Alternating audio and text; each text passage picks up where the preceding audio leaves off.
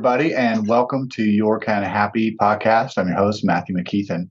And today we're going to talk a little bit about forgiveness. And I have a concept for you that I want to share with you. It's called the 4 pillars of radical forgiveness.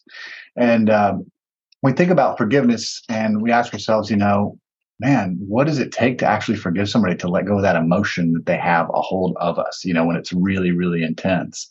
And, there's some kind of concepts that we can explore about this topic. So if there's somebody in your life that you're just really struggling with, that you're struggling to forgive, they've offended you, or they've done something chronically to you that you just can't get past, and you're constantly ruminating over and over and over, this episode's definitely for you. So, well, let's get started. Let's talk about some of this. So when you don't forgive, you're actually chained to your past, and you are the one who suffers. So that's kind of the baseline rule, is that when you're not forgiving, you're the one that's suffering. The other person isn't. C.S. Lewis once said, to be a Christian means to forgive the inexcusable because God has forgiven the inexcusable in you. And being able to forgive is one of the most heavily saturated topics of self-help there is. So like books like The Shack, The Kite Runner, The Storyteller, they all paint an excellent picture of the struggle that individuals have with the concept of forgiveness, and even its limitations, like The Sunflower. That's a really cool book if you haven't ever read it. Kind of highlights, the task that a Jewish concentration camp prisoner has when he's called in to meet with his a German counterpart who was in charge of the SS and patrolling the concentration camp in which he worked. The German the German soldier wanted forgiveness from the Jewish people. He wanted somebody to represent the Jewish people, and he could tell his story to, and how he kind of was led astray. And at the end of his life, he was dying, and he wanted, at the end of the day, he wanted some forgiveness from a Jewish person. And so it kind of highlights, what it would take to forgive someone, even in circumstances extreme as that, which we've all been a little bit familiar with in our history classes. So probably one of the most radical examples, though, we can think of now about forgiveness, it came from the book of Luke, chapter 22 to 34, where Jesus, after being tortured, mocked, and hung on the cross, is an example of what happens to those who defy the earthly authorities, right? And so that was pretty extreme. And he decided to speak these words even when he was being tortured. He said, "Father, forgive them, for they know not what they do." So that's pretty significant. And even if you don't consider yourself a Christian, there's true power in this example when you consider what it must have taken for those words to come out, given the circumstances. And one of the strongest reinforcers to my faith, particularly, was finally grasping what it actually meant when other Christians would say, Jesus loved me so much, he died for our sins. So as a child, if I'm being honest, I really struggled with what that meant. How could someone die for my sins through an act of forgiveness? And more so, how could this happen even if the event was in the past, ancient even? It wasn't until I explored my inner nature myself that I learned what this actually meant. So as a young man nearing the end of my military service, I was actually brutally attacked by some town locals on the day of my return from like an 11.5-month deployment in Iraq. So I was eager to finally be in the good old USA again. I was out enjoying some well-deserved festivities with my shipmates when I had to depart for my ship to get some rest in preparation for duty assignment that I had the next morning. And so as I was combing the streets looking for like an available taxi, this was pre-Uber, I encountered a group of men who looked a little odd, looked a little like just troublemakers. You could just kind of tell. So immediately sensing that they were looking for trouble, I kind of was on guard. And before I realized what was happening, I was in an aggressive altercation in which, I tried to, with no avail, defend myself, lasting only a few moments before being knocked down, kicked unconscious. And I woke up in the hospital with, a brain injury, a fractured orbital socket, damage to my left eye, crushed sinus cavities, broken nose, dislocated and shattered shoulder. My humeral head was crushed in like 30%.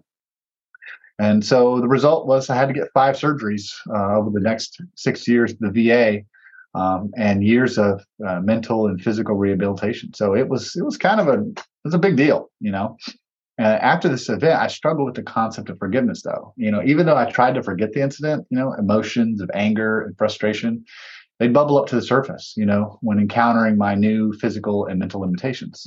So after years of being angry and frustrated about the events of my past, things changed when I decided to kind of dedicate my life to God. So what started as a genuine curiosity of what convicted so many other people about genius turned into like a real relationship. I discovered I could learn about what God had to say about the topic of forgiveness, and who better to learn from, right? Right. So by absorbing God's wisdom through the teachings of his one and only son, I decided to take action. I dedicated my life to learning what I could about this topic and use this knowledge and experiences for the good of others. So from these experiences, I've learned forgiveness can be best accomplished by understanding four principles. And I call these the four pillars of forgiveness, radical forgiveness. Like the corner pillars of any strong temple, these truths can offer support and stability. So let's look at the first one, right? Forgiveness is not forgetting. I think that's really important that we realize that. We can easily adopt the belief that one way of letting go of our anger or problematic thoughts is associated with events in our past is letting them go, attempting to forget all about them or put them in the past. However, this not only can be kind of arduous, for us, it really is not that helpful. So when we bury things in our past, they don't leave. They simply just sit idle in our subconscious. And then the repressed emotions associated with the memories of our past seep out into our daily lives in unhealthy ways. So we have to really be on guard. But it isn't forgiving. But let's see what else it isn't. So forgiveness is not, number two, forgiveness is not reconciliation of the past. So another concept to keep us entangled in our struggle with forgiveness is the belief that we can fix the events in our past in order to increase our ability to let go of them. And so forgiveness is not dependent on reconciliation, though reconciliation in the past can be achieved in some circumstances, right? You talk to your dad about things he used to do when he was a kid and he asked for forgiveness and he genuinely tries to understand. Yeah, good. In other words, if the person who hurt you is no longer living, though, it would be impossible to repair and fix that past. However, the person, if they're willing to communicate and work on the relationship, all the better, But the forgiveness process is not dependent on someone there to reconcile the actions with you. That's what we want to talk about. Forgiveness is really an internal process. And that leads me to the next point, number 3, that forgiveness is understanding. So one of the biggest tools at our disposal is our ability to think objectively at moments when our emotions attempt to dictate our actions. So for the same reason that a child eventually learns it's no longer effective to throw tantrums and to get a desired toy, we learn as adults by controlling our emotions, we can become more effective in almost all aspects of communication. So it's our ability to look at events in our past from just like another angle, another perspective, taking on others' perspectives into account. This does not necessarily mean taking on the other person's beliefs into account or thinking that those perspectives will fix the situation. However, it's a key element into the forgiveness process. So we need to be able to see that there's another person, another perspective than ours, in which will in turn offer like a more comprehensive view. We do this by speaking directly with the person, if possible, consulting, them with family and friends. We can talk to them. We can pray about it. We can meditate on it, or by allowing us time to perform its ultimate healing by just offering us space to reflect. So there's that. And the last thing is number 4 is forgiveness is inner healing. So Jim Rohn, a motivational speaker, he has an excellent speech. I love it, related to this. He said, one day, this is Jim Rohn speaking here. One day I dropped my keys on the way out the door as the power simultaneously went out of my house. So, I'm doing what anybody would do. I'm searching in the dark with my keys. And I noticed that the only light coming in is a single light post down the street, which caught my eye. So I decided to look out there. Upon looking for my keys under the light, a neighbor asked me and inquired, like, Jim, what are you doing? Oh, I'm looking for my keys. So he was obliged to help me search. He asked, well, I was looking around, where did you have them last? And I replied, oh, I dropped them in the house right before the power went out in my kitchen. Wait, what? Now you can imagine the bewilderment on his face when he asked, well, Jim, what the heck are you doing looking out here for your keys? To which I replied, well, this is where the light is. So as Jim points out, that is so often what we do with our problems. We tend to fix our attention and shine our light on the outside world and tell ourselves that the only solution to our problems, it's somewhere externally outside of ourselves. However, our healing truly comes from within. Think of a cut, right? You get a cut on your arm and, you put some like bacteria, antibacterial virus in solution. Does that actually heal it? No. It just keeps it from getting, it's a barrier to keep it from getting infected. But the healing comes from within in the body. And so it's the same with emotional healing. Now, this is not to say, though, that we can't receive physical healing externally. Of course we can, right?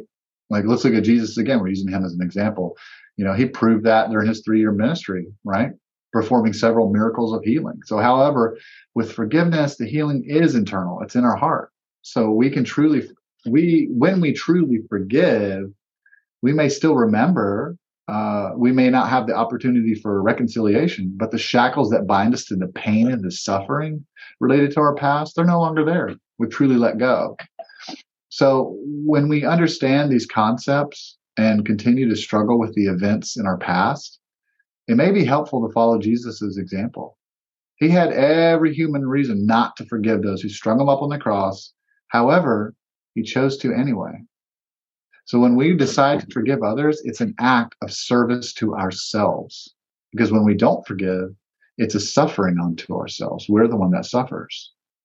Does that make sense? Hopefully. So sometimes that act can have a ripple effect, which can later impact us in ways in which we can't imagine. Look at what happened after Jesus's radical act of forgiveness. It completely reshaped the entire globe, where billions of people follow him now. And it's done so for over 2,000 years. So releasing someone from the act they commit while here on earth, even if they are unwilling to change and realize their actions and impacts on people around them, is an element of love, the ultimate form of love. And it's so healing. When you choose to forgive someone, you release them from the act they committed while they're on earth. And you free yourself from the binds that chained them, because you're ultimately giving them up for love. So when we express love to others despite their injustices, the pain and suffering will have no more power on our hearts, because love is the highest frequency, it's the highest vibration, it's the highest emotion, and it can replace and tear down other emotions. So the key to really healing is letting love fill that space. Hope that helps. Thanks for listening, guys. Talk to you later.